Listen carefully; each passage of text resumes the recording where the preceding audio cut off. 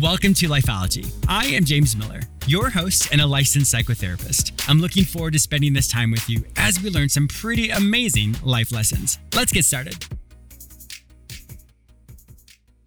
I would love to connect with you.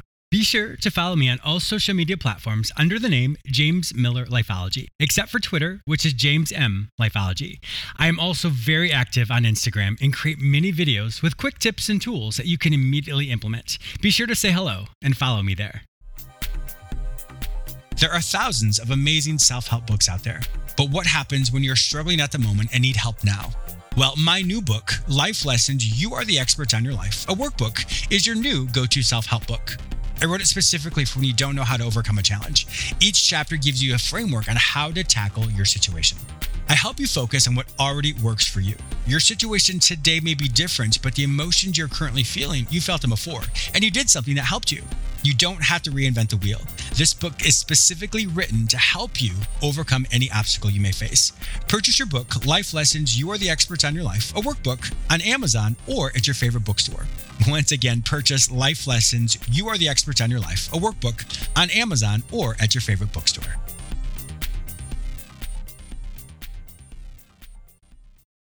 My guest today is Dr. Susanna Baldwin, an executive and communications coach who combines her experience as a clinical psychologist with extensive corporate expertise in technology and biotech companies. Susanna has a specialty in working with women working to advance their careers. In today's episode, we talk about her book, Women, Language, and Power, Giving Voice to Our Ambition. Welcome to Lifeology. Thank you, James. It's nice to be here. I am really looking forward to this. That was quite a mouthful for me to say, and I got to practice it many times, and I still stumbled, but here we are. And that's what it's kind of funny because that's what we'll be talking about is the language itself. Now, how did you get into this career? So you're a clinical psychologist. Is that something you always knew you wanted to do? No, I always knew I wanted to help people move forward in their lives, to better their lives. But in the beginning, I had no idea what that was going to look like. So clinical psychology was an obvious route for that, but it's not where I ended up. Yes. That's funny. I know for me as a kid, people will even as a little boy, people would always come to me and tell me their problems and ask what I thought. And so it was just a natural affinity for me as well. And so here I'm on the other side of this, but it is kind of funny. Now, there was a study that was done a 19-year study that was done years ago, which showed, I guess there was 215 Fortune 500 companies that were reviewed. And they found that the study showed, I'm going to read it real fast here, that there's a correlation between promoting women into the executive suite and high profitability. Did you find that when you, in your own life, prior to learning the study, did you find there was a difference between the female aspect and the men aspect when it comes to corporations? No, not until I got into coaching and I was seeing so many clients over and over again that I could see what women were doing and what was working and what men were doing and wasn't necessarily working as well to really create a collaborative environment, to really get people aligned, get them working together. So that wasn't, something that I knew intuitively. I found it out. And then the research just keeps piling up about how women, that style of leading really produces better performance, better cultures, better productivity. With all the coaching that you had done, how was it obvious? So once again, so you have your female clients and you have your male clients and they're working, you're seeing this. How did you find the correlation? Because sometimes it's, we don't see it when it's right in front of us. How did you recognize there was a difference that way? Just stylistically, women are really good at galvanizing a group around a goal. And that goes way back. Girls are socialized really in groups that work well together. Yeah. Boys are socialized more, and there's a top dog that tells everybody else what to do. And there's a reason to be able to do both. Women have to learn that, and men have to learn that. But when it comes to managing a group towards a goal, women just have a superior skill in that. And so you see it. You see that they're when you have everybody lined up towards the same goal, they get there faster.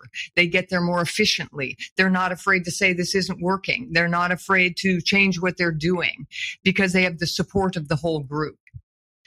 Interesting. So from a hierarchical approach, so if we can, like the corporate world, when, systemically and historically, there's usually a more of a patriarchal role in a lot of companies. Not always, since it's changing, which is great. Obviously, that's why you're on the show today. But with that, so we have a hierarchical goal. But what you're saying, from what I'm hearing, is when it's more of a collaborative aspect, women-led, that there's a culture that allows for change as opposed to perhaps a trickle-down effect that may get stopped somewhere in the hierarchical chain. Like I say, both skills are necessary. And part of why I wrote the book I wrote is because women, where they get stuck, they have these really strong collaborative skills. They're really good managers. But when you get into senior management, you really have to change your style at times to be more authoritative, to be more directive, to be more top down, to not include everybody in the decision, but to make the decision yourself and make it fast and stand behind it and defend it. So that's where, this incredible asset that women have, they get stuck right at that place, moving into senior leadership because that style's uncomfortable to them. It's not what they were socialized to learn how to do. And that's what's holding them back often. And I would also think that it may not be intuitive. Once again, we're generalizing here because not all women are this way, but it may not be as intuitive for them to move into that perhaps more authoritative role. But I think it's also compounded because if they're trying to connect with the hierarchy role of perhaps the more male version of that, then there's two elements here. They're not used to it, but then they may overcorrect or struggle to join with that particular male version of it. So I think it's compounded in a lot of ways that it can be difficult for people to move into something that they're not used to, but also the culture may not accept them in that position too. Oh, there's no question. It's what's required. And then when they start demonstrating it, women can it's very much a catch-22. Women can get dinged for adopting what we call a masculine style. But, I would argue with the way we've gendered language and how we view leadership. To me, it's just a spectrum of different styles and different language that goes along with those styles. And women have been really socialized to believe that that's how men do it. And that's not my territory. And that's, to me, one of the goals of writing the book that I did is to help women take back a whole style of being that can make them more effective. And that isn't the exclusive territory of men. I like the fact that you remove the gender aspect of it. You're more male this way or more female this way, and do have it as a spectrum because not every style is going to work every single time. So, I may be the CEO of a company here and that may work, but then if I'm also, a collaboration here, but my role is going to be different. So learning how to be a leader in a way that's equal to what their situation requires, as opposed to a stylized cookie cutter version of that is never going to work. What's so interesting about that, James, is the most successful female leaders, research would show, are able to manage those two different styles and sort of toggle back and forth, as you're saying, according to what the situation requires. And to me, that's what good communication is anyway. It's who's in front of me, what's going to be most effective, but they're also managing that catch-22 because if they're too assertive, too dominant, they're going to get in trouble for that. If they're not assertive enough and they're too passive, they're going to get in trouble for that. So they're really what I call threading the needle. Successfully. And, but also owning that they can use the whole spectrum of language and style. Yeah. And I want to transition into the language component because when I was reading your information that you published as Dennis Welch, she was fantastic. Definitely highly recommend Dennis Welch if you're promoting your book. But what are the different aspects in the language that one would use that would be different? So as a male in this vacuum here talking to you, who I'm like, when I first heard this, I was like, I wonder what that would be. But there's so much I don't know. And I'm sure there's so many men listening here who want to learn to be able to work seamlessly with other people. But what would be the language that women use? And so therefore men can also learn that as well to emulate some of those aspects too. As we've been talking about, women have a much more collaborative style of speaking. Men have a much more authoritative, directive way of speaking. So how does that take place? Whereas a woman might want to make the assertion, I want that document on my desk by Friday. Maybe that's what she wants to say. What she will say instead is, it'd be great if you could get me that document by Friday. Or instead of making an assertion, I think we should start here. She might say, I'm wondering if it would be good for us to start here. So women modify these strong, just direct assertions. They modify them to sound a little bit more collaborative, like I'm kind of inviting your input into that. I'm kind of asking it as a question. And that is the beauty of what we do really well. That's what I mean. Then we draw people in, we get them working together. But when you're in certain places and you need to say, I need this by Friday and no later, and be perfectly clear about that, that's where women have trouble, because then the person they're talking to thinks, especially if it's a man, well, she didn't exactly say I had to have it there on Friday. It's interesting when you said that the first time, it'd be nice to have this by Friday. My first thought was, it's probably, I'm going to stereotype myself as a typical male. And I was like, but she didn't say she wanted, and like I heard it in a way that was like, I would do it this way. And I'm laughing because clearly I'm gendering myself here in that respect of it should have been this way. And it's so funny because that's clearly why women are more effective in 215 Fortune 500 companies. That's quite interesting. So that's something we all can learn. So if people say it in a way that's more collaborative, and I think that's a key word, collaborative versus hierarchical. They're not necessarily the same, but people understand what I mean by that. So a collaborative aspect. What are some other ways in which people can word or modify their language so therefore it doesn't seem like it's a demand? Because as we know, a demand doesn't always feel empathetic, or doesn't feel like the person that's hearing that command has any value. Yeah, there's two parts to that. And I think this is just good communication skill, not just for women, but it's to get clear before you make an assertion. This is what I'll help women with, is what is the main assertion you want to make? What is your bottom line position? Get that out with no modifiers. Don't say, I think, don't say, maybe we should, don't turn it into a question, make the assertion, then explain it, and then support it. It's what I call the HES structure. But make sure that headline statement is really clear. That's the first piece. The second piece is, if that feels somewhat not aggressive, but maybe too assertive is what we're saying. Abrasive. Then after you've made the clean assertion, then you can invite participation, or you can say, I'd be curious what you think about it. Or, is this what matches with your experience? And then you can ask something that invites collaboration, but you haven't, not dissolved, but diluted the opinion and the point of view that you want to get across. And that's where women get in trouble, because they dilute the assertion and it's heard very differently, particularly by a male audience. So I say, get out that strong statement and then you can back off. That's that toggling back and forth. Then you can say, I'd be curious what you think. Or, do you have any different? Yeah, when I was work with people, I was talking about the emotional joining. So we can write a letter however we want, but or an email however we want, even speak to someone. But if there's an emotional joining component, then it's very divisive. There's a huge chasm between people. And so what I'm hearing, and these are my words, and please correct me if I'm wrong because you're the expert here, but I'm hearing that the toggling is almost in a way to emotionally join. So you have your directive, and then how you toggle that back and forth, you emotionally join in a way which still allows for your authority, but allows for the emotionality of the person to feel validated and also feel like their opinion matters. Really nicely put, James. Now, we could also do it differently. Sometimes what I'll say is create the emotional connection and before you get to your assertion. Do you know what I mean? Like, I want to say a few things with you to connect so that when I get to my strong assertion, you're going to be less offended by it because we already have a foundation of connection. And that's the way I like to work as well. But I like your version of the toggling. That's something I'm definitely going to practice. But that's how I like to do, is emotionally join.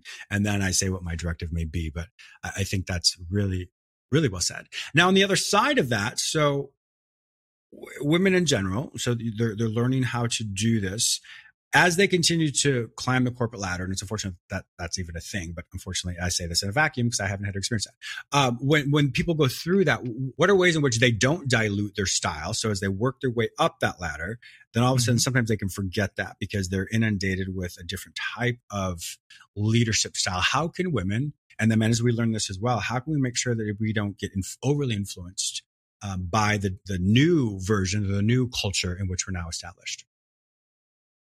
What do you mean? Tell me a little bit more about what you mean by overly influenced. Okay. And I see, viewers and listeners, what she did there, she asked a question. This is tell me more. So that's effective communication as well. But more in the sense. So let's say,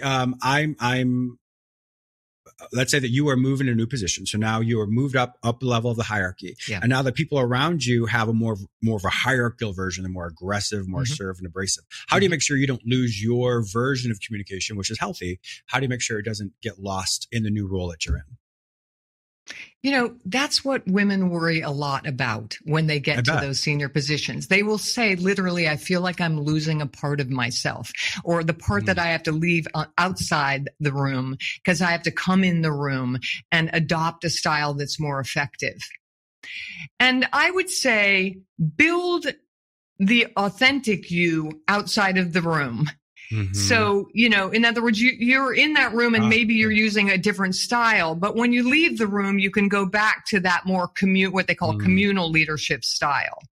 I wouldn't worry about any one interaction, any one meeting that you're losing yourself. What you're doing is being a good communicator. You're figuring out who's in front of you, what is most influential with that group, and then do everything else somewhere else. So let me give you an example. I had a CHRO who got hired into a startup, and she was with an all-male group executive team. She was the only female. And the first thing she wanted to do was take a number of offices offline for interviewing new hires. So she announced that to them, and they immediately said, well, which offices are you going to take offline? And she said, well, I think I'll ask my team since I'm new. Okay. She's going to ask her. I knew what was coming when she said it. Yeah. One of them said, why don't you make that decision? Yeah. So what I said to her is, they're looking to see, are you a confident leader? You know, you're new to them. They're looking to see, are you someone who can make decisions? So she needed to sort of come in with a little bit more of that. Yeah. And then when she leaves the room, she can ask her team and make the decision for herself. But in the room, she's trying to communicate a message to them, which is, I can do this. And I think that would be hard for anyone to go into a new position like that and to not, whether, I mean, we can all read the room pretty quickly, but to be in a new position and not necessarily know the type of role that one needs to play, I think would be difficult to navigate that at first. And so I'm sure there is going to be some hiccups, and I'm sure she did very well with your coaching as well to help her kind of reestablish her role as a leader there. But I really do like the fact that you were talking about, it doesn't have to just be one and done. When you create a culture and what you're known for of a collaborative person, they think that's one of the most important things, because people can look at you systemically. In other words, overall. And so as you talk to them in that moment, they understand what your needs are, how you are, who you are, what your personality is like. And so they don't take it as perhaps more negative if it is more of a directive or more of a command. Well, you being, a psychologically minded person, and me being as well, understands that the foundation of everything to me comes down to relationship. So you have to build strong relationships, because they will help hold people down when you're doing things that are more difficult and might give you, maybe you feel a little more comfortable to do things that are new and different for you. Yeah. I want to transition. I mean, we've been talking about your book as well and your expertise, but I want to transition into this as well. So we're talking with Dr. Susanna Baldwin, and we're talking about her book, Women, Language, and Power, Giving Voice to Our Ambition. This book overall, is it a workbook? What kind of book specifically is it for, so that when people purchase it, they're like, this is what this is? The first half of the book is an explanation of the way women have been specifically socialized to speak in ways that undermines their power. So in other words, we've been raised to be nice and to be quiet, to sit with our legs crossed and our hands in, to wait our turn. Boys are allowed, and socialized to take up space, to get called on more often, to own the public arena. So if we really look at the ways we've been socialized, it's clear why we have trouble once we get into the work world and into senior positions. That's the first half. The second half are all tools for working against that. Like just that structure I said, headline, explain, support. That's a little structure that helps any communicator. There's things on structures for presentations, how to have effective conversations. So it's not a workbook, the second half, but it's all tools for good communication for anyone, frankly, but specifically for women. And so when people purchase it, they're able to quickly implement those techniques and tools in any setting? Absolutely. And I would say that is my style. Like what I want to provide for people is something that they can use tomorrow. You know what I mean? And that's why, cool. There's just enough sort of the setup of what this is. And then there's what you can do about it. And what isn't in that book, which I think is just as important, James, is what organizations can do if they understand the conflict women have adopting a style that they've been told all their life they shouldn't adopt. They should be quiet and be nice. 3 times more often, girls are told to be quiet and be nice than boys. No. So if organizations understand that, they can do a number of things to help women work with that conflict and work through it and get better with it. You know what I mean? So we need both organizational change and we need women to adjust their style to be more effective in a corporate world. Sure. Yeah. Putting you on the spot here, what would be a way in which organizations can allow for both genders to be aware of the disparity between how women were historically raised, as far as to be more quiet, to be more submissive, my word I'm using, which is unfortunately what they've been taught. What are ways in which corporations can really instill this learning process so there is perhaps an onboarding process or just an overall understanding of that? What are ways in which they can do that? One example. One of the top reasons women are held back from positions of leadership and senior leadership is their communication style. It comes in the form of she's not assertive enough. She doesn't speak up enough. She's not decisive. She doesn't have executive presence. She's not commanding a room. Okay. Top reason. And so many of my clients are women who are being told that. Okay. If you're going to make that the reason you're not promoting a woman, again, she's not being promoted because she's not doing her job. She's doing her job. But for this, then you have to give her explicit, specific feedback on what those behaviors are, how we're going to measure them, and how we're going so that we can quantify tell if she's changed or not. So do you know what I mean? In other words, we don't have to leave it to somebody's perception of whether she's changed. Right. These are measurable, clear. So women come to me and they say, they told me I don't have executive presence. And I say, well, how did they describe that? Well, they didn't. They didn't. That's subjective. So how do I fix it, Susanna? How do I fix it? And what I say is you go right back in there and you say to the person, your manager, what exactly are you talking about that I need to change? What behaviors? So that's and how can we measure that? And also just the biases that are so prevalent in the way that women are seen, questioned about whether they really can be leaders. So a lot of the ways that companies do succession planning, they have to really make sure that what they're doing is not excluding women out of bias, and they need to make sure that they're giving women opportunities to show the core skills of leadership, giving them assignments that allow them to show their strategic capability. So there's a lot of ways. I mean, and there's little ways. Yeah, exactly. And once again, speaking as a man in a vacuum here who hasn't necessarily dealt with some of those things, I'm glad there are people like yourself who's written this book. Once again, Women, Language, and Power, Giving Voice to Our Ambition, which can teach all people how to be more effective in their communication and how to be able to use their words and their presentation in a way that is effective and overall really enhances the corporation. Unfortunately, Dr. Susanna Baldwin, our time's up. We could literally talk today, you and I feel that. If my viewers and listeners want to find out more information about you and to purchase your book, one more time, Women, Language, and Power, Giving Voice to Our Ambition, where would they find all this information online? They would find my book on Amazon, and they would find out about me on my website, which is www.susannabaldwin.com. Wonderful. My viewers and listeners also know that if I can't find this information any other place, simply go to the show notes at jamesmillerlifeology.com and I'll have all of your information there. Dr. Susanna Baldwin, thank you so much for guesting on my show today. I appreciate that. What a pleasure. Thanks so much. I also want to thank you, my listener, for tuning in today. Please subscribe to this radio show through whichever portal you join me today. Also, please go to my website where you may sign up for the free weekly recap, watch my YouTube episodes, read the articles I've written specifically for you, and purchase my previous guests' self-help products. If you'd like to work with me, be a guest on, or advertise on this show, visit jamesmillerlifeology.com. Be sure to follow me on all social media platforms under the name James Miller Lifeology, except for Twitter, which is James M. Lifeology. Once again, thank you so much for your support, and I'll talk to you soon.